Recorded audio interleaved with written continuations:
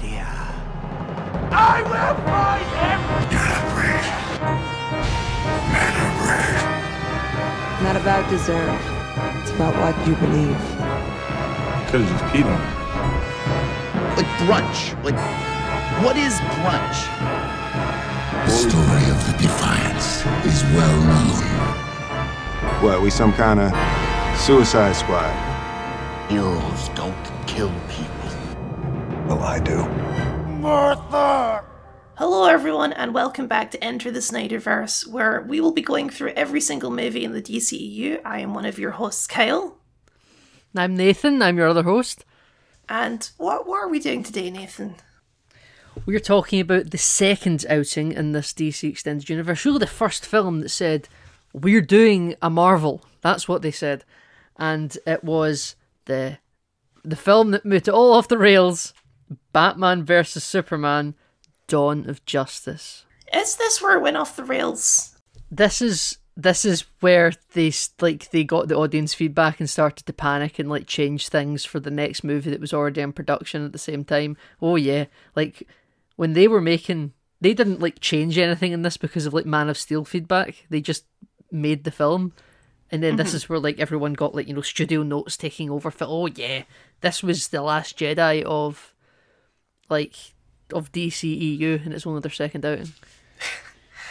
See, I would argue that, while yes, this movie is conceptually a strange idea, I think making the movie after this at the same time, that was the true off-the-rails moment. But we'll get to that next time. We will get to that next time. So, should we just get into this? You got any preamble? How are you feeling today, Nathan? I'm feeling great. Yeah, we should probably just jump right into it. So, are you feeling okay? We can cut all of this. I'm feeling good. I'm feeling alright. That's very good. I'm happy to hear it.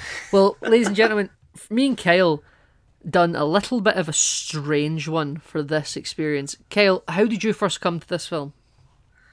How did I first come to it? Yeah. Well, this is your first time, right? But I'm giving you pipe, right, Kyle? I'm giving you something to do here. Okay. I opened up Netflix and I watched the movie. Yeah, I suppose you did do that. Really, Kyle, the question there was a journalist in an interview giving you some lead to answer the question in a satisfying way for the audience. Oh, okay. Well, Nathan, this is my first time watching the film. Ah, okay, yeah. Well, this is going to be a theme for this podcast. Bar 1 or 2. So I first saw this film in the cinema, the theatrical version, after I was still in high school at the time, and me and my friend went after an exam. We had one of our big end of year exams and the weather was horrid, and then we decided to hop ye old public transport into the city, and we went and saw it after school, and it was certainly an experience. I was very excited for this movie. I just remember that the big hype was kind of massive, but then before the film even came out, the trailers, that was something you should know about Kyle, is he doesn't watch any of the trailers, do you, for anything? I usually watch the first trailer and then just get a general idea and then skip them all from there. So I am just an addict for marketing material. I just like it. Because for me, the lead up to the film is almost like its own thing. It's its own entity. And I like to see how is the business treating the movie, because that can tell a lot about how they think the quality of the film is. And for the final trailer for this movie was 3 minutes long, and it spoiled every twist and turn in this movie, apart from maybe the death of Superman. Spoilers, by the way. Yeah, we're going to spoil this 6, 7, 8-year-old movie? Yeah, 2016, yeah. Yeah, they showed Doomsday in the trailer, and the people that were familiar with the source material knew kind of what that meant. So I guess they kind of almost in a roundabout way did spoil that. I think Wonder Woman was also over the marketing. I believe she was. Yeah, because there was a lot of Turkish airline tie-ins with this, where Ben Affleck and Gal Gadot were doing Turkish airline adverts, and they were featured in the film. When you see that Wonder Woman is on a Turkish airline flight, I don't know why, but that just triggered something in the back of my brain. This should mean something to me that she's on a Turkish airline flight. I feel like I've heard that before. Yeah, it's just massive ad campaign. That's all it is. That's a wee bit of brand dealing right there. It's like when someone in the Spider-Man movie picks up a Sony phone. So this film was made in, I think, 2015, I believe, and it was shot on a budget of $250 million, which, man, do you remember when films were made for that cheap? Why, that's cheaper than the Marvels, Nathan. That's cheaper than most superhero movies in such a small space of time. Now, this film did go on to make bank, to be fair, despite how divisive it went on to be. It made just under $1 billion. It made over $870 million at the worldwide box office. So that covers its marketing and all such things. Terrific outing for the business side of things. They probably took it as a massive W. Did the fans take it as a massive W, Kyle? Well, interestingly enough, I did pull up the Rotten Tomato scores in my notes this time. Yeah. So, for critics, we have a very solid 29%. Oh, great. And audience score, we have a 63%, which, it is positive, but that's low even for an audience score. Yeah, it is. It is. The DC seems to be one of those... DCEU was one of those properties where, like, the fans and the critics battled it out, but even the fans always weren't on the same page. We talked about this last time. There's a very specific subset of DC fans that are very, very hardcore, and then there's a lot of people that are kind of like you, I would say, who like, I like the movies, but I acknowledge they have some flaws. Yeah. And then there's we wanted another it group. to be more. Yeah, there's the extremists. They'll do anything. There's heroes on both The sides. Snyderverse to Netflix. That's what we'll say every week until it happens, Kyle. That's our campaign. Yep. Well, it's some people's campaign. It's, what it demonstrates? It's just a really solid understanding of how business works, that Oh, is. yeah, it screams I'm an intellectual. That's what it screams. Right, okay. You gave your thoughts on the movie first last time, so I guess it's my turn. It is your turn.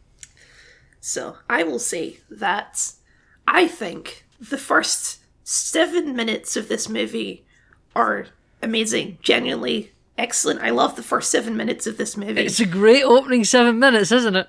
And then, over the course of 2.5 to 3 hours, it devolves into absolute schlock. I would never say it goes that far.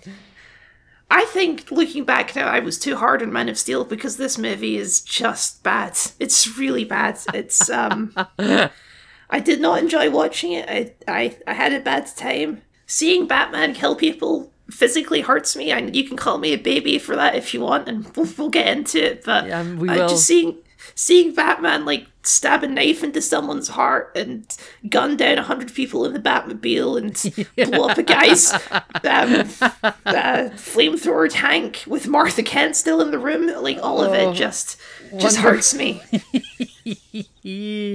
Wonderful stuff. Audience, I can tell you I loved all this. Yeah, I think the idea of making your second outing in this universe be a Batman v Superman movie is insane. I think the entire fight between Batman and Superman in the movie, the draw of the movie, is dumb. It's a bad fight for bad reasons. Lex Luthor is the most frustrating character in any piece of media I've ever seen. Also, the idea that you would kill Superman in the second film before you do a Justice League movie, insane. Ridiculous. Like it means anything, because obviously they're not going to do a Justice League movie without Superman in it. Well, when we get to the Justice League, we can talk about the marketing for that film, because it's a doozy. I have like a full 1.5 pages of notes about everything in this movie that frustrated me. But, those opening 7 minutes, though, were very good.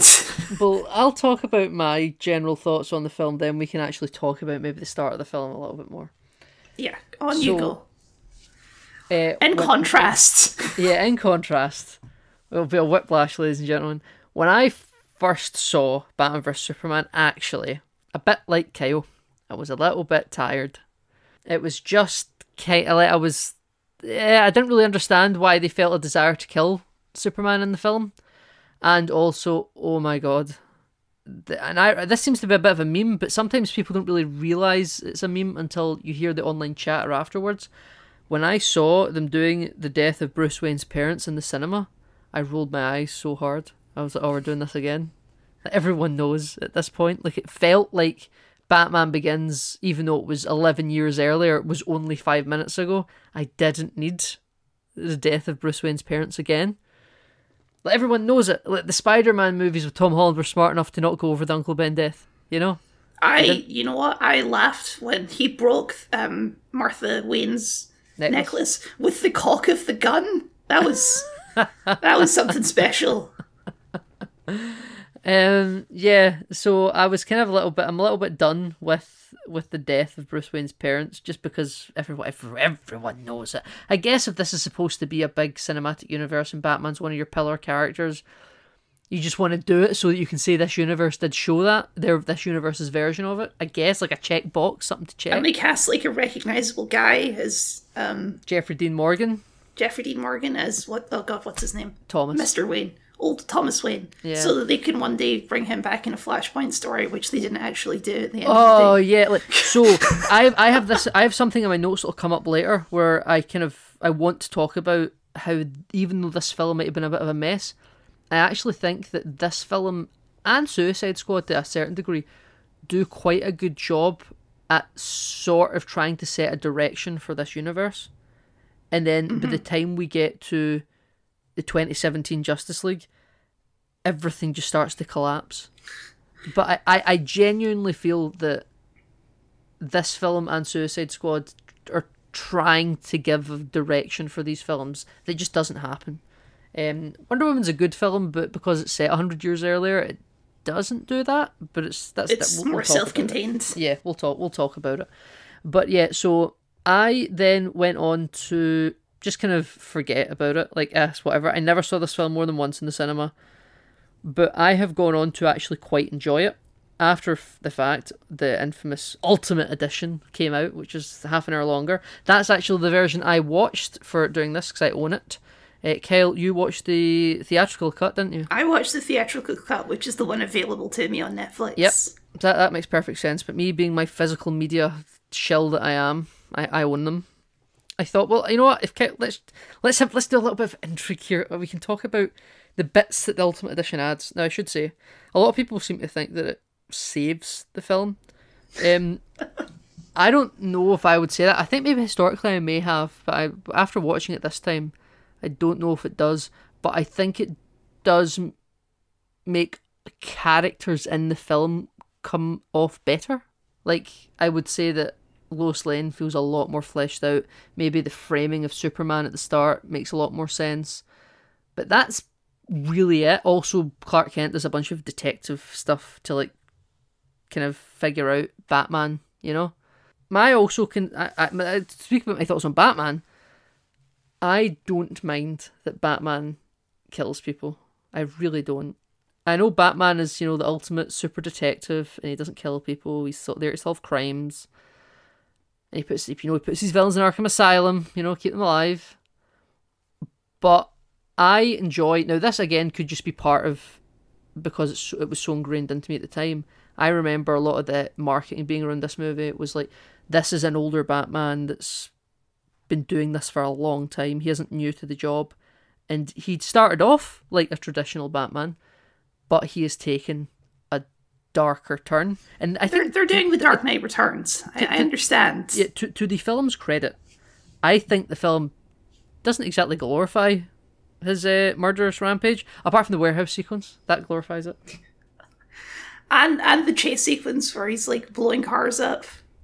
Yes, but what? Yeah, but I mean that's cars. We don't care about the people in the cars. Those are just drones. We're doing Arkham Knight rules. Yeah, right? exactly, right. And even though for some reason that truck had a minigun in the back of it for no reason at all. Oh, so cool, Kyle. And I think the film does talk about how, like, we're criminals, and Alfred's a bit like, things are getting a little bit, much here. You've kind of taken it. And there was the awesome. I think it's almost haunting, the Robin outfit that's on like a mannequin. It's like haha jokes. I love it. For me personally, it oozes like world building. Like there's a story, something's happened here. Now you could say, maybe make that movie first. Make that movie before you get here, so that we know what it means. You know what it reminded me of? I had a good friend, a younger friend of mine who died a few years ago. And to honour him, I displayed his bloody outfit that he died in. I keep it displayed in my living room at all times, just to remind me of him. Well, I don't see it so maybe dismissive as that. I see it as like this is to remind him why he does what he does. Batman's a pretty sick man. I don't think somebody that has to go to be Batman is never, even in the like good old days of, you know, Adam West, that's not a mentally healthy man that's doing that. You got to be a little bit unhinged. And yes, had you made a Batman vs Superman at a later point in this timeline and maybe made a standalone Batman movie first, where maybe this is all fleshed out, you could say, well, that actually has meaning now because we experienced the events that led up to that. But I am somebody that quite enjoys hints of things if the promise is that we're going to get there. Because Ben Affleck was supposed to go on to write and direct and produce and star in his own Batman movie. It ended up obviously becoming Robert Pattinson, Matt Reeves' project that isn't connected to the DCEU. But on the release slate, once upon a time, that was supposed to be a Ben Affleck project. And I think it was supposed to be set kind of before BVS and before, you know, aliens came to Earth, and it was supposed to be a much more kind of grounded film. Yeah, but let's be real here. They were never going to do Robin in this universe. I think they would have. You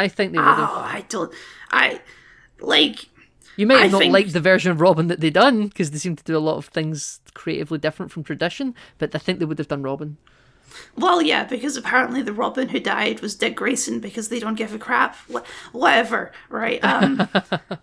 We're still thoroughly in the age where people think Robin is lame, so I don't think they would ever have put Robin in a movie. That Robin Batsuit looked pretty metal, though. I think they would have done bits. It looked like the Arkham suit. It's fine. Like, we'll get to the Batman kills people thing, because I have a lot of thoughts on this, as you may imagine. I bet you do. I bet you do. I see. One thing I was doing, I was taking notes for this audience, is I very much almost fell into Kyle's mind, because I was thinking, what would someone think of this if they hadn't seen it before, and especially if maybe they don't have like a little bit of nostalgia goggles on, which I do. And things like that did pop up to me. Like, Batman kills people, is this supposed to be what the character does? No, it isn't. This is definitely a different take on the character. But I'm also somebody, I love the Injustice games, that story, like the dark timeline of where everything goes to shit, which is clearly what this universe was going to be. So this was all right up my alleyway. And if you have a different, like, more mainstream view of the characters, yeah, this is just not going to be for most people. But that every move in this movie was so up my alleyway. So why don't we talk about the start of the film, Kyle? Yes, let's start off on a positive note. So yeah. The movie starts, it's the end battle of mankind Metropolis. is introduced to Superman. It's the end of Man of Steel, and we retcon that Batman was also there. He wasn't as there as Batman, he was there as Bruce Wayne. He looks the part. He so looks the part. Look, okay. I like Ben Affleck. I think he's a very good Bruce Wayne. I think he's a less good Batman, but I think he's a really good Bruce Wayne.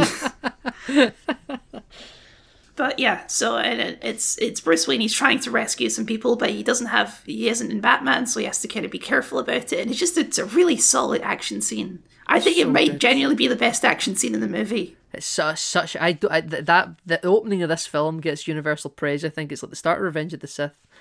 It's just, he's running around, he's in Bruce Wayne mode, he's going the Jeep, and up in the sky you just see everything collapsing above you. Oh, it's terrific. It's such a good motivation as to why he should be wary of Superman. That's the thing, it perfectly establishes your stakes, right? This is why this guy hates Superman. Yeah. The movie does a much worse job of establishing why Superman hates Batman. I don't think he ever does hate Batman. He does. He's like, Clark Kent is like, we have to take this guy down. He's whatever. He does exactly what I did, but I'm a hypocrite and I don't like him for doing that. Well, I think Clark Kent, as like a journalist, is trying to find the truth about what he's doing, and like he's using his journalistic vigor to be like, we need to find out what a vigilante's doing. But Superman, Kal-El, when he shows up, when he's like, the Batman dies tonight, this is your warning, and I'll fly away up into the sky. I think he's much more kind of sympathetic, but this needs to stop. But why? Why is Superman so against the idea of other superheroes? Because he kills people, Kyle. And Superman doesn't kill people? I think he causes collateral damage that he has to reckon with. I don't think he likes The it. first thing we see Superman do in this movie is smash a guy through 3 brick walls at super speed. That guy is dead. That's because they were going to kill Lois. Well, fucking hell, man. Like, that's still murdering people. That's still exactly the same thing that Batman is doing. If it's your only option, I think he'll do it. I think Batman could very easily not kill people, but still does it. Sure. I don't see how Superman is not being a massive hypocrite here. Well, why don't we stick on the positive notes right now for Batman's motivations? Let's stay on Batman's motivations. Sure. I mean, I still think the idea that Batman would jump straight to, I have to murder this guy, is a bit much, especially since the movie does do that weird montage of Superman saving people where he's really, like, sad about it and it's, like, presented as a burden. Yeah, but Batman seems to be convinced that everything is going to go sideways at one point. Like, you know the scene with Alfred where he's like, a 1% chance must be treated as an absolute, and it's very intense. Yeah, but then he changes his mind for reasons that are in our intro.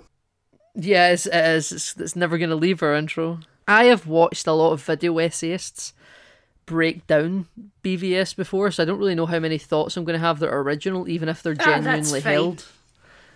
Don't worry about it. Now, just through having read and watched a lot of people discuss Batman vs Superman and the Martha scene, I now understand it.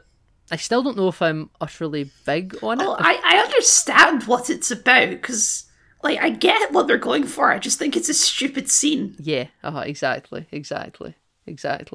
But I think, as we may have spoken with Man of Steel, I'm just going to accept the film's premise. I like for that bit. I just because I like the rest of the film enough. I'll let Martha go. So we get a lot more religion in this film, don't we? Oh boy, do we. We get a lot more. Everyone, that one's common criticism of specifically Zack Snyder's films in the DCEU is everyone's a Christ-like figure.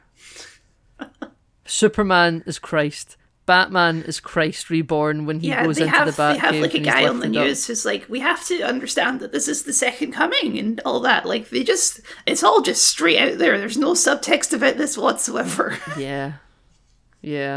He also does some Christ-like imagery with the Joker. Oh, sure. Batman Justice being League. lifted up by the bats and all that. Yeah.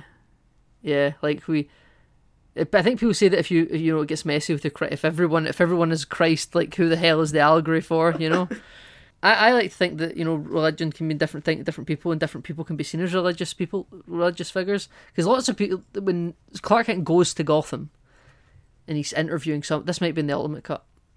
He's speaking to people like the lady that testified against Superman. Yeah, this is not in my cut. I don't remember this. Right, okay, doke. So there's a scene where he goes, or no, it's the family of the man who Batman brands. Remember Batman brands a guy? I do, and then they get murdered in prison, and Right. I understand that's explained in the Ultimate Edition, but it's not in the theatrical cut. Yeah. So he's like branding people just because I think he just wants, like, he's fed up with people just sort of getting away with their crimes, and he's like, the prison system will take care of them. Yes, And, but anyway, the so link Clark- between that and murder is not clear. Like, Yeah. why would the other prisoners care that you're branded by a Batman? Surely it would be a mark of pride or something. I think it's because like he was a sex trafficker, and prisoners don't take that kind of too kindly. Yeah, but the actual truth is that Lex Luthor was paying people, right? Yeah. So anyway, he goes to speak to the family, but the wife and child have gone missing. Not missing, they've gone to hiding, and they're saying, like, they fear for their lives from the Batman. But then there's like some other neighbours that are like, the only people that should be scared of the Batman are people who have reason to be scared. If you've not done anything, he's not going to touch you. And there seems to be a very understood knowledge from people in Gotham, from the civilians anyway, that if you're just some person, you're gonna be fine. Batman's not going to touch you, and these people just aren't scared of Batman. They're not criminals, or they're not super, they're just people, and they're just like, Batman's not going to touch us, we're not bad people, and Batman only goes after bad people. And this is where, like, this is them telling Clark Kent this when he's in journal mode, Mm-hmm. And I think the film does a couple scenes of this, because he eventually does track down the family, and he goes to the GCPD and he's looking for like crime stats, and they kind of start to get like a more rounded view of who Batman is by the end of the film. That's why even before he goes to see Lex Luthor on Lex Luthor's helipad, the location of our new Twitter account, ladies and gentlemen, at the DCEU on Twitter. Yeah, I will have it linked in the Very description this time. By the time he goes to Superman goes to confront Lex Luthor on that helipad, there has been multiple scenes of people basically kind of explaining who Batman is to Superman. So it's not just that one scene with Lex Luthor and he's like, Bruce, we need to work together. Yeah, well, none of this is in the cut I watched, so the only stuff with Clark and Superman that's in the cut is that Perry doesn't want to run the story on Batman because no one cares about Batman, I guess. I have this in my notes here. Lawrence Fishburne is a wonderful sleazy tabloid editor. He sure is. You know, he's bringing it as the sleazy tabloid editor. He's just great because I don't even hate him. I just think, oh, you son of a gun. Like he just cares about the business, you know. He needs to make those front pages. I quite like the scene where Lois is like, let me go to DC for a couple of days. And they're arguing about what class of travel does she get, coach or economy plus. I enjoyed that too, because he's giving Clark shit for his story, and then Lois is like, yeah, just do whatever you want, Lois. You always get front page news. Yeah, here look at this bullet I pulled out of the desert, you know? Well, okay, can we talk about this? Why? How could they possibly frame Superman for murder with bullets? So, this is the Ultimate Edition. This is where it really fleshes out. So, see the private military people? Uh-huh. They also have flamethrowers. When they shoot everyone, they pile the bodies up. I did see that after the fact, right? But surely an examination of the body would still reveal bullet wounds. I think they're pretty thoroughly charred up. I think like they are melted. I don't know if the melting point of bullets, but you know. Second point then. Who cares if Superman killed a bunch of terrorists? These were civilians that were in the area. Were they? Yeah. Okay, my cut doesn't make that clear either. There's lots of like kind of women around. You know, the wives of the terrorists, the rebels, because the rebels. Sure, okay. The movie I watched, they just shoot a bunch of terrorists. Yeah, no, there's lots of people, because that lady that testifies in front of Congress, right? She's one of like the relatives or survivors of them. She got away. Okay, sure. Like, ultimately, it clears it all out, so like everybody thinks he laser visioned all these civilians. Uh-huh. These non-combatants. Though I suppose the US military was about to drone strike it anyway. Is that part of the movie as well? Oh, is that the Ultimate Edition only? Yes, there's nothing about a drone strike. Oh, right, okay. So you haven't seen like the Call of Duty Black Ops types riding horses to go save Lois Lane? And then they're like, we're sending in a drone strike to deal with the terrorist threat because... None of this is in the movie. You know the cameraman that she's with? Yeah, that's supposed to be Jimmy Olsen, That's supposed to be Jimmy Olsen because... Sure is. Zack Snyder didn't know what to do with Jimmy Olsen in this universe. Make him a spy. Make him a CIA spy. So he's down, and then there's like some US military assets like on horseback a few miles out, and they're like, we're gonna ride in and we're gonna take Lois out of there.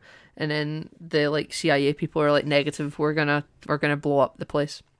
And then they're like, well, it's going to be danger close because it's going to be friendlies in the strike zone. And they get on their horses and they ride in, right, save the day. And then the drone is quicker than their horses, obviously. Uh-huh. So the guy gives a little middle finger to the drone as it flies by, and the drone operator can see it on the camera. Little funny comedy moment, right? And then just as it's about to hit the target, it gets smashed out of the air by Superman. Superman I see. Okay. Directly stops the drone strike. And then he barges through, the walls and stuff like that, and then he pulls people through the bricks behind him, and then swiftly takes out the general. Uh-huh.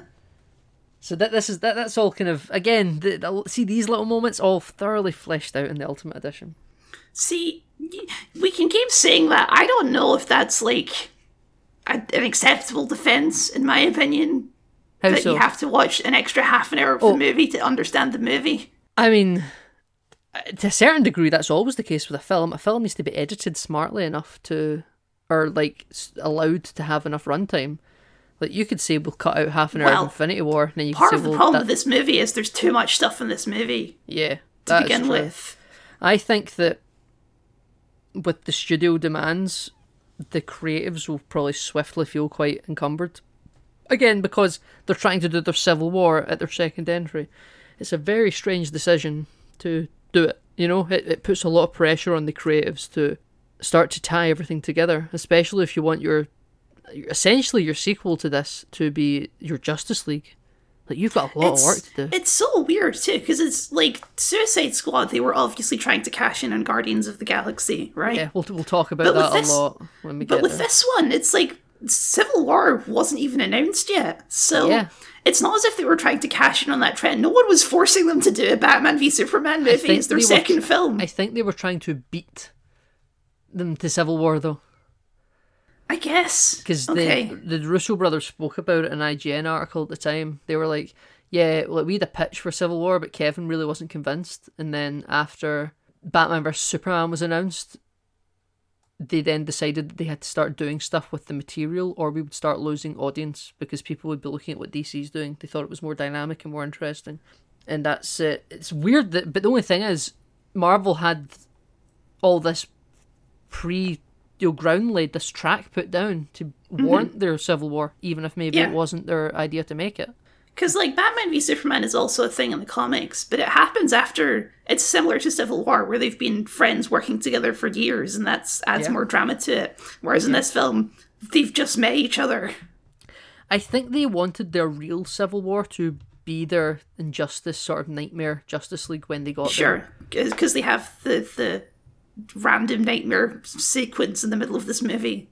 Yes, like, that's all building to stuff. Like, that comes back, you know? I'm aware, but it's really completely out of place in this movie. No, because it's like a vision that Bruce Wayne's having, and then he wakes up and Barry Allen's there, and he's like...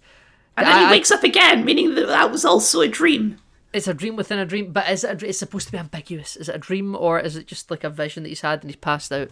You know, because I put on the subtitles because I've never been quite sure what the hell Barry Allen's actually saying.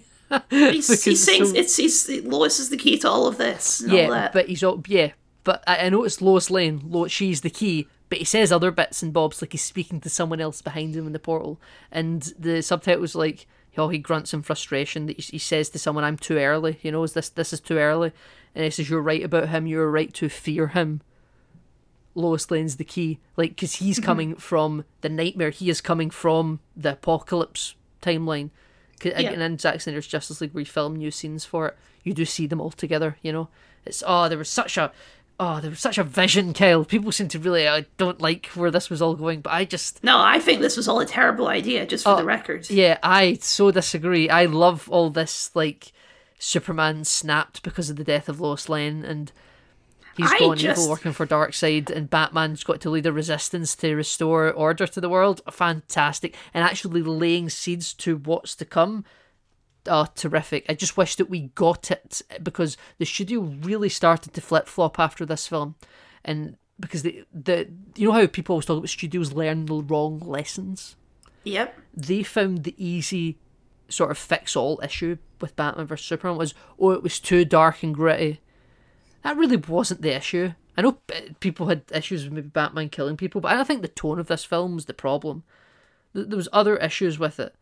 And they just thought, let's make the films funnier. And in Guardians of the Galaxy, obviously, they just turned Suicide Squad into a jukebox film. Wonder Woman was a little bit lighter, but it was still really good. That also, produced by Zack Snyder, directed by Patty Jenkins. Well, let's talk about Wonder Woman, shall we? Let's talk about Wonder Woman. That's a good point. Because I like Wonder Woman. I think Gal Gadot is quite good as Wonder Woman. I mean, I know she's a bit of a cancelled figure right now. We're not going to talk about it. But just in pure terms, I think she looks the part. I don't think she's a bad actress, which some people seem to think she is. But what the hell is she doing in this movie, Nathan? I quite like her in the film. I think she's good in the film, but what is she doing in the film? Just to world build. I think, had at the end of the film she be the one that used the spear to kill Doomsday, that would have been her purpose in the film. Because Superman cannot carry the spear. Batman cannot carry the spear because he will just get turned into red mist. Wonder Woman's the person to carry it, right? That's the thing in that fight too. It's like they're talking about how, like, only Superman can do it when Wonder Woman's right there, and she seems to be having a blast fighting this thing. Like, it doesn't even seem to be that difficult for her. Yeah, like, she's not She's, winning. like, smiling and... Yeah, she's not winning the fight, but she's also not in any danger. No. I think that, like, had she been the one to carry the kryptonite spear, that was her purpose in the film. You set her up earlier in the movie so that she doesn't just show up in the third act out of nowhere, and that's her plot purpose. But because she doesn't do that... I'm going to disagree with you on this point. Right, okay. I think Batman should obviously be the one who ultimately kills Doomsday through, like, ingenuity or something. Because then you get, like, the whole, like, working together as a team. And Superman realizes that even though Batman, he's just a human, he's still got value. And, you know, it brings it all. Because he's got that, like... That seems obvious to me, and then you just don't have Wonder Woman in the movie because it's a Batman v Superman movie and you don't need Wonder Woman in it. I think that this... I mean, I guess it all depends how you write it, but I can perfectly believe if you write it in such a way that Batman is the valuable tactician, you know, and he uses all these gadgets and stuff, but he's still no match for Doomsday. I just can't imagine any such world in which Batman is a match for Doomsday, even in, like, the comic books. It's not about being outmatched, it's about... brains versus bronze, you know? Well, yes, I understand that, but... He can outsmart Doomsday. Yes, but in what sense? What, he creates because then Batman had something to do in the final fight, because in this version he has nothing to do in that final fight. He can be an expert strategist. I couldn't get that word out. What strategy is there to use against this Doomsday, though? He's just a big EMP machine. Okay. I'm leading him away from the city. I'm taking him to the deserted island. We're jumping ahead, islands. Because Wonder Woman is in other parts of the movie. She steals Batman's, like, hacking USB thing. Stick. Yeah. Which, even, she says she doesn't find the photo on it, even though Batman just clicks a folder and opens it, so I don't know what all of that was about in the first place. Yeah, that's a good point. And then she opens some folders with the Justice League in it for no reason at all. So this is what I have in my notes here. We get a scene with Lex Luthor speaking about this as well. The meta-human thesis. He wants the import license for the kryptonite rock. Right, this is where we get the Granny's peach tea line. Yeah, yes. But he speaks about, you know, we not need rely on the kindness of monsters, right? Mm-hmm. Because he thinks that humanity is vastly outmatched, and there's a meta-human thesis, some sort of academic belief, maybe based in science, that there are people living among us with extra powers, you know, like Inhumans in Marvel, right? Mutants. Sure, yeah. God, remember Agents of S.H.I.E.L.D.? That's a good show. And not relevant to this show, Kyle. Code the name not included for more on that. And there's a belief that these people live amongst us, and we should start finding out who they are, maybe recording them potentially, and definitely having a defense against them. Superman being the poster for this now. The metahuman thesis, I think, probably pre-existed Superman, and these files are just evidence of it. Aquaman, the Atlanteans in general, Wonder Woman, probably also the... It's just the idea that this is how you would introduce the rest of the Justice League, as like little folders. Well, see, I hear that being something that is widely spoken about, like that's a really weird choice to have them as little folders. But now, again, if you concede that this is just what they've done, the studio has decided that this is going to be their second entry in this world, you know, it definitely requires a certain amount of maybe audience knowledge that other characters like this exist in the world, which is what I do think a lot of this universe was early defined by. Like, Batman vs Superman might sound like a strange second film, but then when you get to like, oh, we've just had the Dark Knight trilogy, everyone fucking knows Batman, do we really need to set up a new Batman? I know it's literally a new actor, but the character, we all know the character of Batman, you know? A bit like earlier what I was saying. Counterpoint, this version of Batman is nothing like the Dark Knight Batman. But it's still Batman. You know, it's all about the visuals and the brand, you know, it's Batman. And I'm talking business here, you know? And like earlier what I said about how Spider-Man was smart enough to not give us the death of Uncle Ben again, 'cause everyone just knows that. Like, I'll counteract you on that though, because until recently we've never had a Flash film, until recently we've never had a Wonder Woman film, until recently we've never had an Aquaman film, until we've never had a Cyborg film. So this is the first introduction to a lot of these characters for your general movie-going audience. I think everyone knows who they are, though, surely. Nobody knows who Aquaman is. They know Aquaman is a joke, is a meme. Yes, they know Aquaman is a joke, but maybe that's why he's less important. That's why you need to fill him in. You know, nobody's going to go see an Aquaman movie. No, because that's the argument about all of the Marvel movies, right? Oh, no one's going to see a Guardians of the Galaxy movie. As long as the movie's good, it doesn't matter. I don't know. They gave us Black Panther first in Civil War. Like, I think they were smart there. Guardians of the Galaxy was definitely an exception. There is the argument about the Marvel movies that the movies just exist to set up the next movie. That is Batman v Superman in its entirety. It all just exists to set up future movies. I think the entire Batman v Superman movie is that. I think you're probably right there, but I think this is the closest we've ever got to a Batman movie as well. I think we get a lot of good Batman stuff in this that we don't quite get in any other appearance of Ben Affleck's Batman. I think we get a lot of good Bruce Wayne stuff. I don't like any of the Batman stuff in this movie. Well, see, what I was going to say is there isn't really Bruce Wayne in this movie. I think he's been completely subsumed by evil Batman at this point. Okay.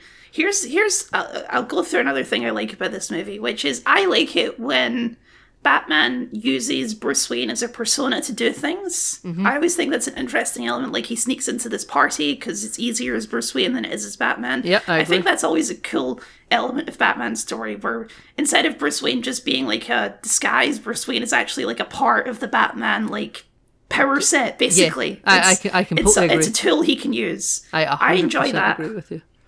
That's why, like, he's a good Bruce Wayne. I think he's just playing the part of Bruce Wayne. Like, I don't think there is any Bruce Wayne left in him, but by this point in this particular incarnation of Batman's existence. Well, it's all just in the Batcave. He doesn't even have Wayne Manor anymore. I know there's the whole thing where it's like Bruce Wayne is the mask and Batman is the thing. Yeah. I think it was Mr. Sunday Movies at some point said this, that Batman has 3 identities. He has Batman, he has Bruce Wayne, and then he has the real Bruce Wayne, who isn't like the drunk party guy.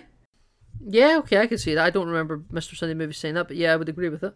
So yeah, I think 2 of those work for me. And just when he's doing Batman, it's just none of that works for me. Part of it is the murder, obviously. I hate the suit. I love the armoured suit, but I hate the regular suit. I love the regular suit. And the thing is, but that very little padding, Ben Affleck got swole for this film. Sure, the ears need to be taller. The ears always need to be pointier on a Batman, in my opinion. I hate the symbol, the big fat bat symbol. I just don't like it. This is all very much Dark Knight Returns, you know? Yeah, I know, and I don't like the look of the Dark Knight Returns suit at all. And like, there's this weird texture on the suit, which I just don't care for. Yeah, no, I'm personally I'm a fan of it. That's just something we'll need to disagree on, because I love it. I actually was typically not the biggest fan of the armoured suit. I think the armoured suit looks really good. You've got the white glowing eyes. I just think it looks awesome. How did those eyes work, Kyle? How is he seeing anything? I don't care. That doesn't bother me at all. It's Bat Tech. He's got like computer screens behind that. There is a shot in this film of Batman that I love. There's this big crane shot at the harbour of the White Portuguese, where they're loading the kryptonite onto a Batman truck. Holding a sniper rifle. You love that shot, do you? Oh, no, so I love that shot, right? But I'm talking about the behind shot where it's his cape fluttering in the wind. Sure. Because honestly, every time I watch this film, I forget about that scene and I don't even notice him until it's significantly closer in on him. Like, he just blends in so well. It's wonderful. And the cape just sort of fluttering in the wind, but it's obviously like just draped over his shoulders and down his sides. Terrific. I love when Batman stands like a gargoyle, despite the fact he's on top of a crane, right? I get that. Can we let's get into the Batman kills people debate, shall we? Let's get into that. So here's my thesis on this. Yeah. I think that Batman not killing people is just a completely inherent part of the interest and drama of the character, because he's this dark, as you say, kind of messed up guy, but he has this line that he won't ever cross. And if he crosses that line, he becomes just as bad as the people he's hunting. That's the inherent drama of the character. Yeah. And once he starts killing people, then he just becomes the Punisher, right? And just becomes a completely different character. That's that's what defines Batman. You can say the Avengers kill people, right? And like superheroes kill people all the time. It's fine. It's just that for me, for specifically who Batman is and what he does, the fact that he doesn't kill people is really important. I've never found it overly important that he doesn't kill people. That's never where I've gravitated to the character. Oh, that he doesn't kill people. Well, maybe if Batman is okay with killing people, then why doesn't he just use guns? Doesn't have license. I mean, he's already committing crimes. I'm kidding as I say that. Well, he's a martial arts expert. Maybe he just doesn't like guns. Not like doesn't like guns in like an ethical disagreement. He just not for him. He has many guns on his Batmobile, you know. Like yeah, exactly. So why doesn't he just like he's? I mean, use in the nightmare sequence, he does use guns, you know. Yeah, well, exactly. So why does he always use guns? A martial arts expert doesn't want to. Maybe he just doesn't want to. Personal taste. He's allowed it. He's definitely allowed it. He's on a time constraint to save Martha Wayne before she gets burned by a flamethrower. I think your efficiency is key there. Go in with a machine gun. I love the warehouse bit because he does. He smashes in through the window with the Batwing, gives him a little boost up through the window. Sure. And he beats the shit out of everyone. I've heard for years about the warehouse scene. I think it was just a bit overhyped for me because I was like, oh, this is fine. Oh, really? I love it. I absolutely love it. In the Ultimate Edition, you see blood splats as well. Exactly, because I mean, that scene was never going to work for me because Batman is killing people. I really don't mind, and especially with the knowledge of, like, this Batman's been doing it for 30 years and he's just so jaded. Like, he's just fed up. Like, yes, he's wrong, and I think, to the film's credit, it paints it as somewhat wrong. The film doesn't necessarily agree with as you say, the warehouse scene is supposed to be badass. That's not painting it as wrong. Well, in the discussions that he has with Alfred and in the discussions that maybe Superman has with you, you think Superman's a hypocrite, right? But the whole film definitely, I believe, paints Batman, at least, like, his views on Superman being a risk as wrong, you know? I think Superman is never actually lauded for his views. Like, if he just got with the program and stopped fighting Superman, this whole thing would be resolved a lot quicker, you know? Well, then we have to get into the Lex Luthor question, don't we? We do have to get into the Lex Luthor question. Lex Luthor? Looks My like favourite character. if this was a name not included in the podcast, that would be the episode name.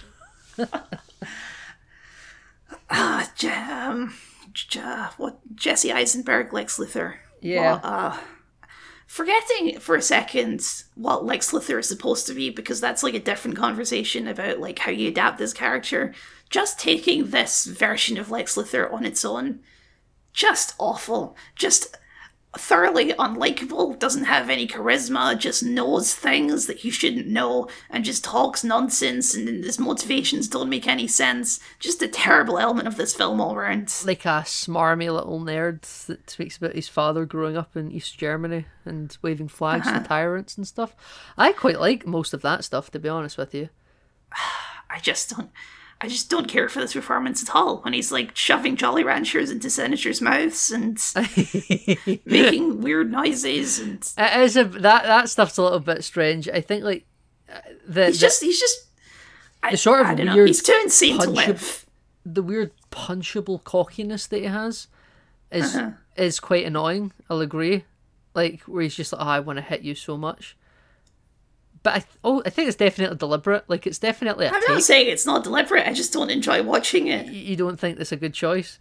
No. I think I used to not be big on it, but I think I'm just so brain rotted with the vision of the DCEU that they had planned out that never went ahead. I'm so deep in the rose-tinted glasses territory. Like, sure, we could have a nice bald Kevin Spacey type, you know? Like... Mm-hmm. The traditional Lex Luthor, the essentially like a laid back Tony Stark villain. This is what I'm saying. Like, I don't care about traditional Lex Luthor. You just think this was a bad direction. Yes. Yeah. He's just not a compelling villain.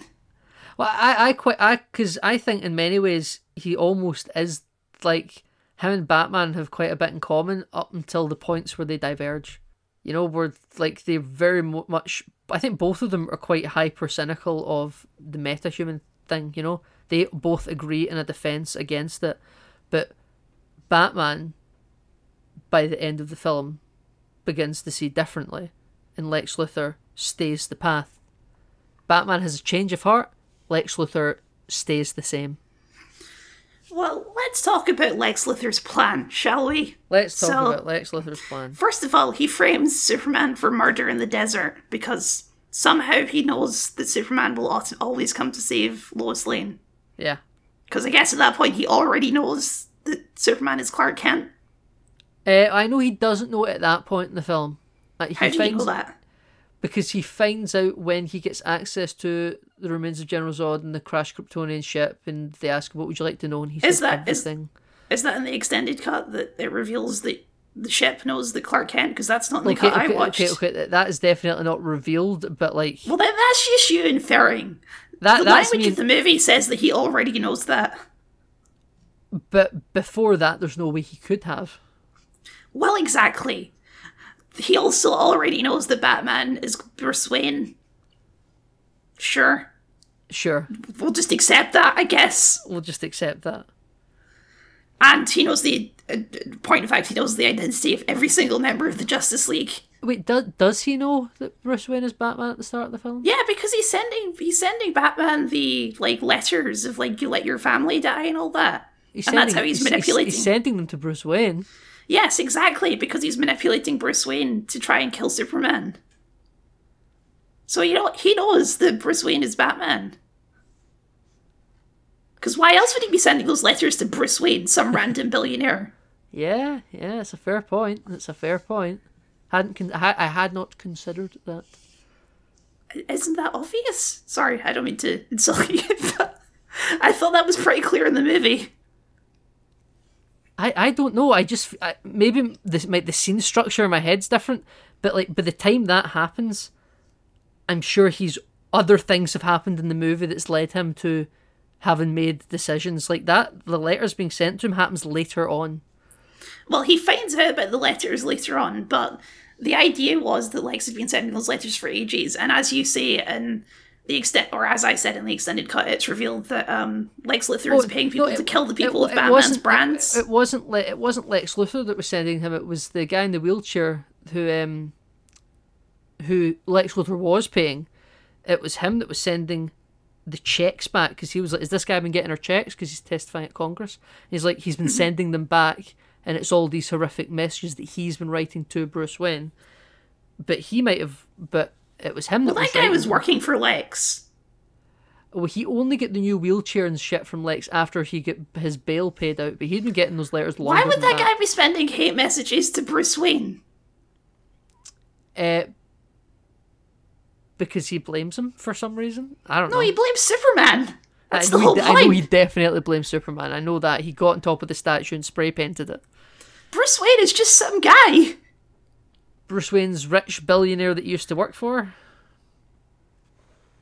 Sure, but it's not Bruce Wayne's fault that the skyscraper collapsed.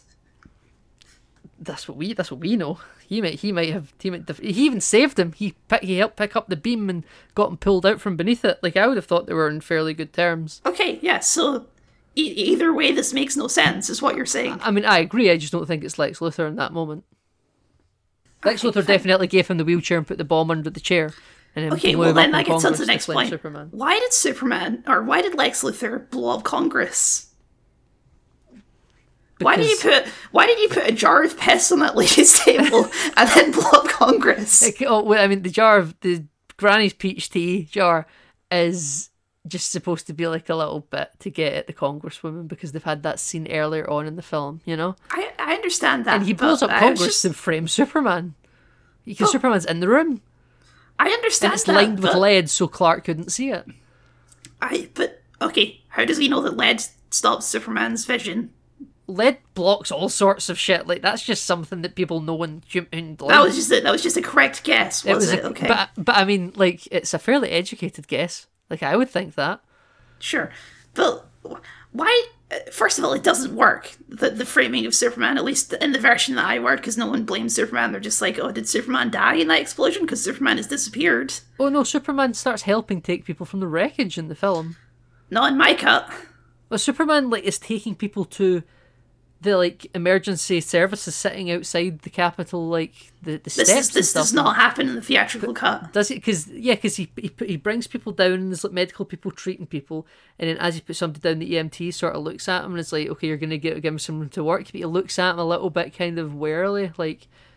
Yeah, this is not in the cut I watched. Right, There's the okay. shot of Superman at the explosion, Yeah, where a he's little bit looking kind sad. of upset, Yeah. and then he flies away to the Arctic. That's what happens in my cut of the movie. Right, okay, in the Ultimate Edition, there's a little bit where he starts trying to, like, remove people from the explosion, but there's all the protests outside, and then, like, the EMTs that are helping people, I think, look a little bit wary of him in that moment.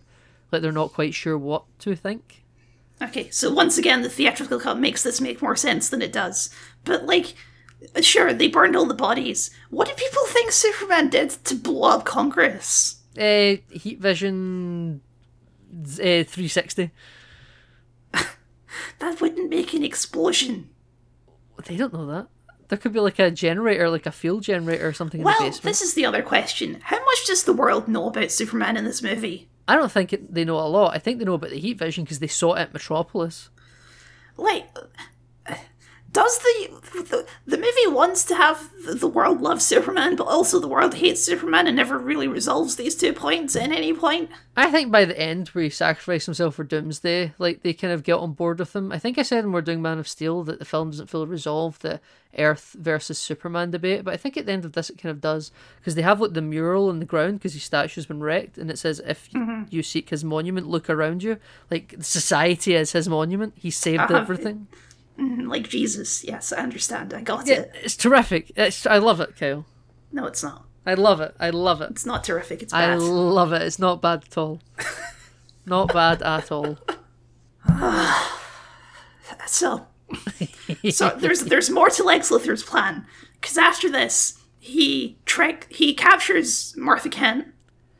After that, and he goes and sees his dad, Superman. He goes and sees his. That's not part of Lex Luthor's plan. That scene's whatever. And he talks about drowning horses, and that somehow motivates Superman back. I don't understand why. Yes, he goes and gets Ma Kent. He goes and gets Ma Kent, who works in a diner even though she runs a farm. I don't really understand that. The farm is, like, not in production. I think the farm's like a dead farm. Okay, fine, whatever. And then he takes some exploitative pictures of Martha Kent, not Martha Wynne, different Martha. Very importantly, a different Martha. Very importantly, a different Martha. And he says, Superman, go kill Batman. But really, he wants Batman to kill Superman. That's Lex Luthor's ideal outcome of that fight, right? Is that Batman kills Superman? Yeah, later after the fight, when Superman shows up though in the ship, he's like, I gave the Bat a fighting chance. You know that bit. Yeah, exactly. But at the same time, he's growing Doomsday in a big pod. Yeah, he is doing that. And I just don't understand what his plan is if Batman actually kills Superman and then Doomsday gets out and destroys the entire world, I guess. Well, I mentioned this to you before we were recording, but I've always been of the belief there that, like, he is in control of that ship now. Like, it's his ship. He has the off switch. He has the dormant switch, the pause gestation button. It's just dramatic timing that, like, you know, because he sets the egg timer. Like, at any point he could just freeze that, you know. But how would he know? Because Superman wouldn't come racing back, maybe. How would he know this? Superman would come racing back. Oh, to stop him. He's like, go kill the Bat. Go kill Okay, the what if Batman. If Superman had killed Batman, then Superman would have immediately raced to save his mum, and then Doomsday would be born. I guess that was his plan. If Superman won, I just don't understand what his plan was if Batman won. That's all. You say he has a pause button. The movie never establishes that. The film never establishes this at all, but I can believe in the language of the film itself. It's his ship. It's like auto-destruct. You don't need to explain there's a cancellation button in Star Trek. I probably can infer that it's there.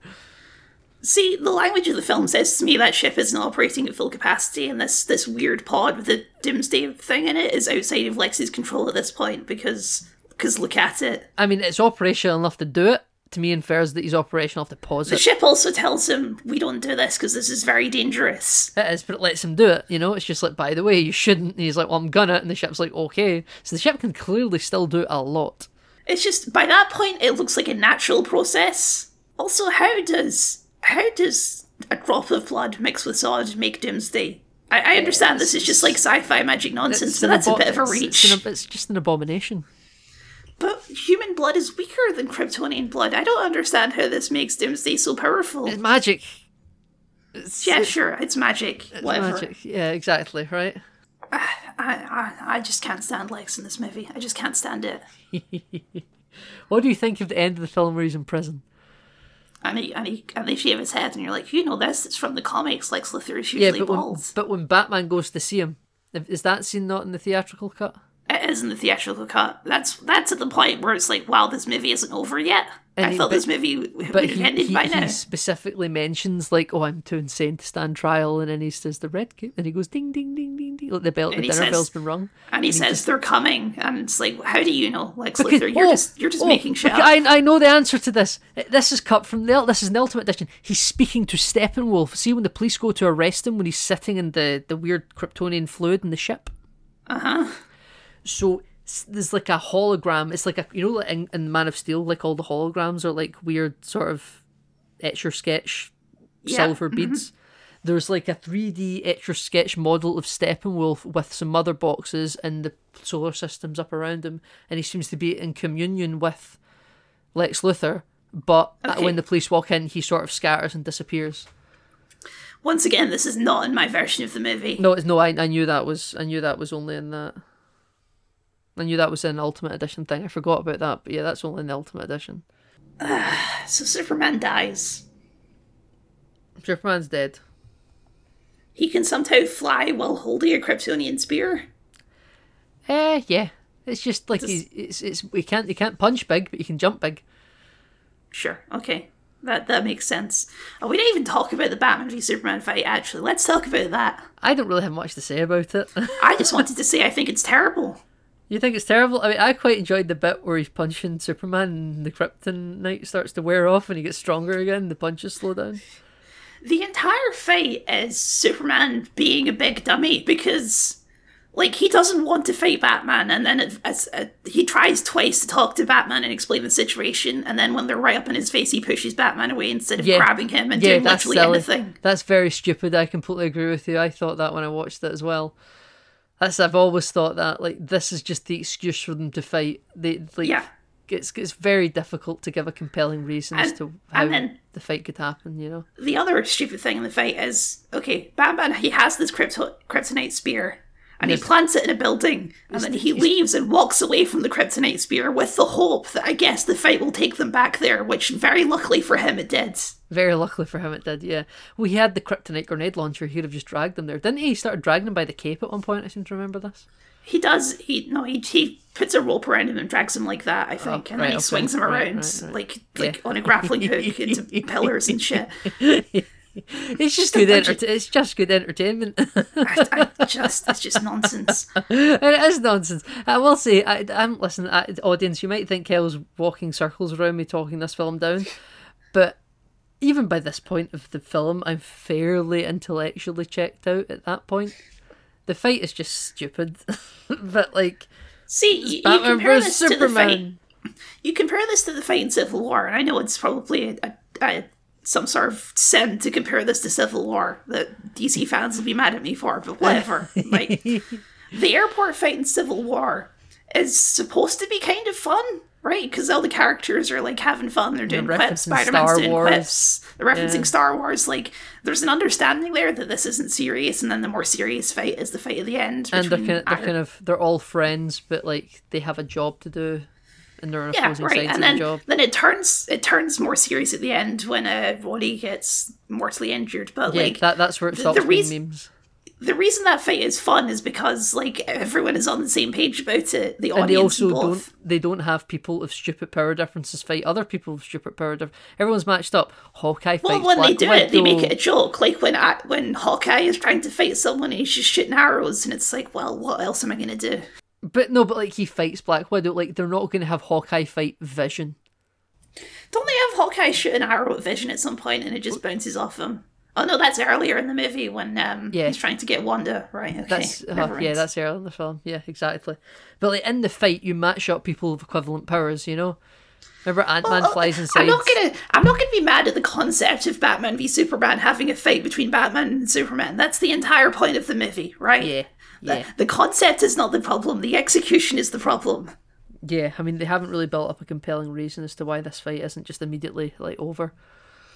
I think the kryptonite like gas canisters were quite smart from like they show Batman being quite a good tactician. I think, the sound things, you know, the things that were supposed to suppress him with the noise, the high pitched frequency beams, and the machine guns that sort of push Superman back and sort of like keep him like on the 1 foot. They show him trying stuff. I appreciate that. It's just like the core concept of the fight, and then. I'm sorry, we have to talk about the Martha thing. We have to talk about it. Yeah, we go for it, yeah. Like, the whole point is this idea that Batman realizes that Superman, he's still, like, a man, right? And he understands that, he still has feelings like the rest of us, and he's worried about his mum. When she calls Martha, for some frickin' reason, he doesn't say mum. He says Martha.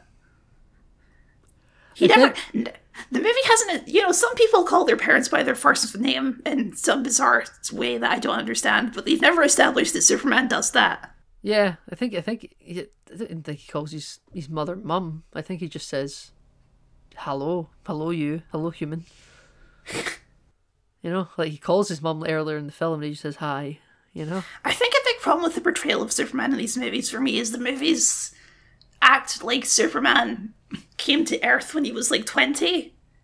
Like he feels distant from all this human stuff, even though he grew up on Earth and he should be more human than Kryptonian. Does he seem distant? I don't think he seems distant. In the Man of Steel, he talks about how he grew up in Kansas and he's American as baseball and apple pie. You know. I don't know. I feel like there's like a distance between Superman and humanity that feels weird to me. I think he kind of distances himself, but I don't think it's because he doesn't understand social cues or anything like that. I think he's very well tuned in, like he knows how to act. He was at the grocery store and he had the bath and, you know, he's going to flood the apartment because he gets fully clothed into a bath. That's what normal humans do, Kyle. Uh-huh, right. Amy Adams, again, I don't have much to say, but she's still good in these. All the actors are good. I really like Jeremy Irons as Alfred. I think he's a great Alfred. Yeah, he is a really good Alfred. He's like an Alfred that's just sort of over it. He's accepted what it is they do. It's like, yeah, I guess we do this. No, like Martha, right? Yeah. I understand what they're going for with the scene, but execution-wise, it's so silly. It's so laugh-out-loud funny to see. Why did you say that name? It's just... Yeah. And he's flashing back to his parents dying. It's just, it's laughable. As I said earlier, Batman is unhinged. And I don't think any Batman can be properly sane. But he's so unhinged in this movie that I don't understand why that would even convince him. Because, you know, Superman's just swinging for the fences. And Amy Adams shows up in the nick of time. Lois Lane. That's his mother's name. You have a mother called Martha too. See, here's how I would do this movie. He's about to kill Superman, and then Lois Lane comes over and offers about to take the shot for him, and then he realizes, like, oh, like, Superman has a family and stuff. That would be a better execution of that moment than the Martha thing. Possibly. But then you would be at risk of giving Lois Lane something to do in this movie. The Ultimate Edition, she's lots to do. She's speaking to the general, trying to find out the source of the bullet. The bullet was given to the private army by LexCorp. But critically, does any of that actually matter to the plot of the movie? No, it is giving her busy work. Work. And then she throws a spear into the water and then immediately has to get the spear back out of the water again. Yeah. Yeah. Should have just left it there. Should never have taken it out. Anyway, let's get back to Doomsday now, because first of all, this is a terrible design for Doomsday. He just looks like nothing. I should say, I don't think Doomsday looks good in anything. I think I'll agree with that. I think Doomsday is just kind of a terrible design to begin with. I don't think Doomsday's ever particularly visually interesting. This movie does not need Doomsday in the first place, but No, it does whatever, not. he's here now, I He's guess. here. We got Doomsday. Hello, Doomsday. And Wonder Woman shows up, and I don't know if I like Wonder Woman's theme, but it is certainly memorable. I love Wonder Woman's theme. Oh, great.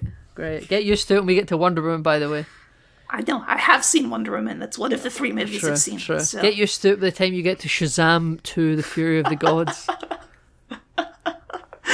Get used to We're it. quite away from that. We are quite away from that. Well, we're talking about what we're... It's very strange, right? Because I have lots of thoughts about Ben Affleck, but I think maybe I'll talk about maybe him when we get to things like Justice League, or even when we get to The Flash, because as the DCU starts to fall apart, you can see the cast are all trying to kind of leave before the films are finished. But somehow they always end up coming back to do cameos because everyone's doing each other favors. I mean, this movie did spawn the sad flick meme, so... It did. I think unwarrantedly. Everyone gave Ben Affleck shit when he was cast out. That's something people forget now. I think people just kind of accept that he's now a Batman because the DCU gone on to be a bigger mess. But back when this film came out, the biggest concern people had wasn't about the concept of them making this as their second entry. I know, it was Batfleck, I understand. It was Batfleck. Like, that was crazy. Despite how talented he is. They did that for every Batman, though. They did the same for Robert Pattinson. They did the same for Keaton. Christian Bale. Yeah. You know, it's always going to happen. Did people react negative? I don't remember. I'm just too young. I don't remember any of the feedback to Christian Bale's announcement. I'm fairly sure I've heard that people were... I mean, you look at Christian Bale's roles before Batman and you can see why people would be concerned, because he hadn't really done anything like this The before. only one everyone was happy with the announcement was George Clooney. Everyone thought, that's a good Batman. He probably could have been a good Batman, to be fair. He could have been. He is a good Batman in The Flash. We're not there yet. We're not there yet. We're really not there yet. So, Superman dies, and it's an emotional moment. It falls completely flat for me. Not just like, obviously I know that Superman comes back with future knowledge, but I'm pretty sure even if I watched this movie at the time, I would guess that Superman is coming back to life. Yeah. I mean, it's not even a secret because like the dirt moves at the end of the movie, and it's like, oh well. Which, given how they end up resurrecting him in Justice League, makes no sense. No, I know, I understand, but like he's obviously that was an indication. Yeah, he's fairly conclusively dead. But yeah, no post-credit scene though. No, I mean, there's a bunch of scenes before the credits that may as well have been post-credit scenes, but yeah. I quite like the juxtaposition of Superman's big state funeral with the jets and the cannons and the big black coffin with the silver S, and then Clark Kent's very modest funeral and the box on the ground. The big military funeral from the I same guys that threw Nuke at him. So, I quite enjoy the big military funeral. I think it's quite effective. Whatever. Listen, they have this extended funeral scene for a character I know is going to come back, so it just doesn't land for me at all. Yeah, but it's to do with society treating it like the whole film had a big thing of, can we trust this Superman? The whole point of this end is, well, look, he's proven himself and he died. This film falls into the trope that I think you disagree with, that someone has to die to kind of prove their strength or importance or anything. But why? Because it's exactly the same thing as Man of Steel, where it's like, as far as the general public knows, he caused this problem that he then solved. So this is just like, no, they arrested Lex Luthor. It's all Lex's fault. It's all Lex's fault. The general public just saw a big monster man. No, I can concede that we know that it was Lex Luthor shenanigans. Lex Luthor's now a villain. Lex Luthor is he's shunned public businessman that released some sort of LexCorp experiment, and Superman saved the day. Okay, well the movie does not establish that. The movie doesn't, but I think lots of films don't always make stuff explicit for me to still just kind of acknowledge that, well, that logically makes sense. Like, if Superman saved the day and if you seek his monument, look around you, the whole film's giving it, Superman's a good guy, and we, the audience, explicitly know what he's done, and the film does at no point kind of treat it as a mystery either. The military are certainly watching it all unfold. I don't know, just like in Man of Steel, I think this whole, Superman, can we trust him thing is completely half-baked. We'll need to just agree to disagree on that part, but I think this film fairly conclusively comes down, we can trust him. He's dead now. Of course we can trust him. It's easy to trust the dead. Yeah, I mean, I think we have very strongly contrasting opinions on this movie, as expected. Yeah, as expected. I think when it comes to some of the other films, as we said when we did Man of Steel, we'll line up a fair amount, but we have a rocky opening.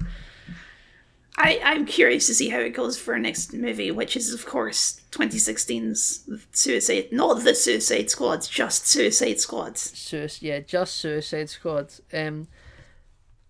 I probably imagine I'll like this more than you, but also I'll have my fair amount of criticisms. This is probably the last movie where we're going to be thoroughly disagreeing. I don't know, the Snyder Cut might separate us as well. We'll see. Yeah, the Snyder Cut might separate us as well, but we'll see, because we are watching both Justice League and Snyder Cut. I guess I also, maybe we can talk about this more off camera, I kind of want to throw in some of the things that are not technically DCEU movies that came out in the same era and are part of this kind of culture, like Joker. I'd kind of like to throw in Joker as well. We'll do some Robot Bats, the Batman, and the Joker bonus episodes, totally. Yeah. Absolutely. I'd be happy to do that, yeah. Anyway, that was Batman v Superman. That was Batman vs Superman. Are you doing the outro here? I guess I'll do the outro. Give us an energetic bounce, come on. Hype yourself up. Alright, Nathan, where can people find you on the internet? People on the internet can find me at Nathan Tinney on all social medias, basically, around there. It'll be pretty obvious to find. I'm always engaged. I am also the primary operator over at Enter the DCEU on Twitter as well at the moment, so I'll be posting the episodes in there. If you see anyone discussing anything on there from that account, it's also probably going to be me. Well, it's definitely going to be, because I don't have access to the account. Well, you do. I would always give you access, Kyle. It's just I think you're leaving that to me to do. Yes. You need something to do. I need something to do. Kyle's the tech guy. I'm the PR guy. I'm the one that'll shout at you and say you just didn't get it, you know? That's where you'll be able to find me online. And Kyle, where can they find you? Well, they can, of course, find me at Kyle the Scott on YouTube. I think it's Kyle X Scott on Twitter, although I've been using Twitter a lot less recently than before, which might be the topic of an upcoming video. I'll give it a little drop teaser now. Oh, teaser, everyone! But yes, so keep an eye on that. I just released a video about Halo 3, so go It's a very good watch video. That. Thank you. I really liked it. And thank you very much for listening, and we will hear from you again when we talk about Suicide Squads. Absolutely. We'll see you next time, everyone.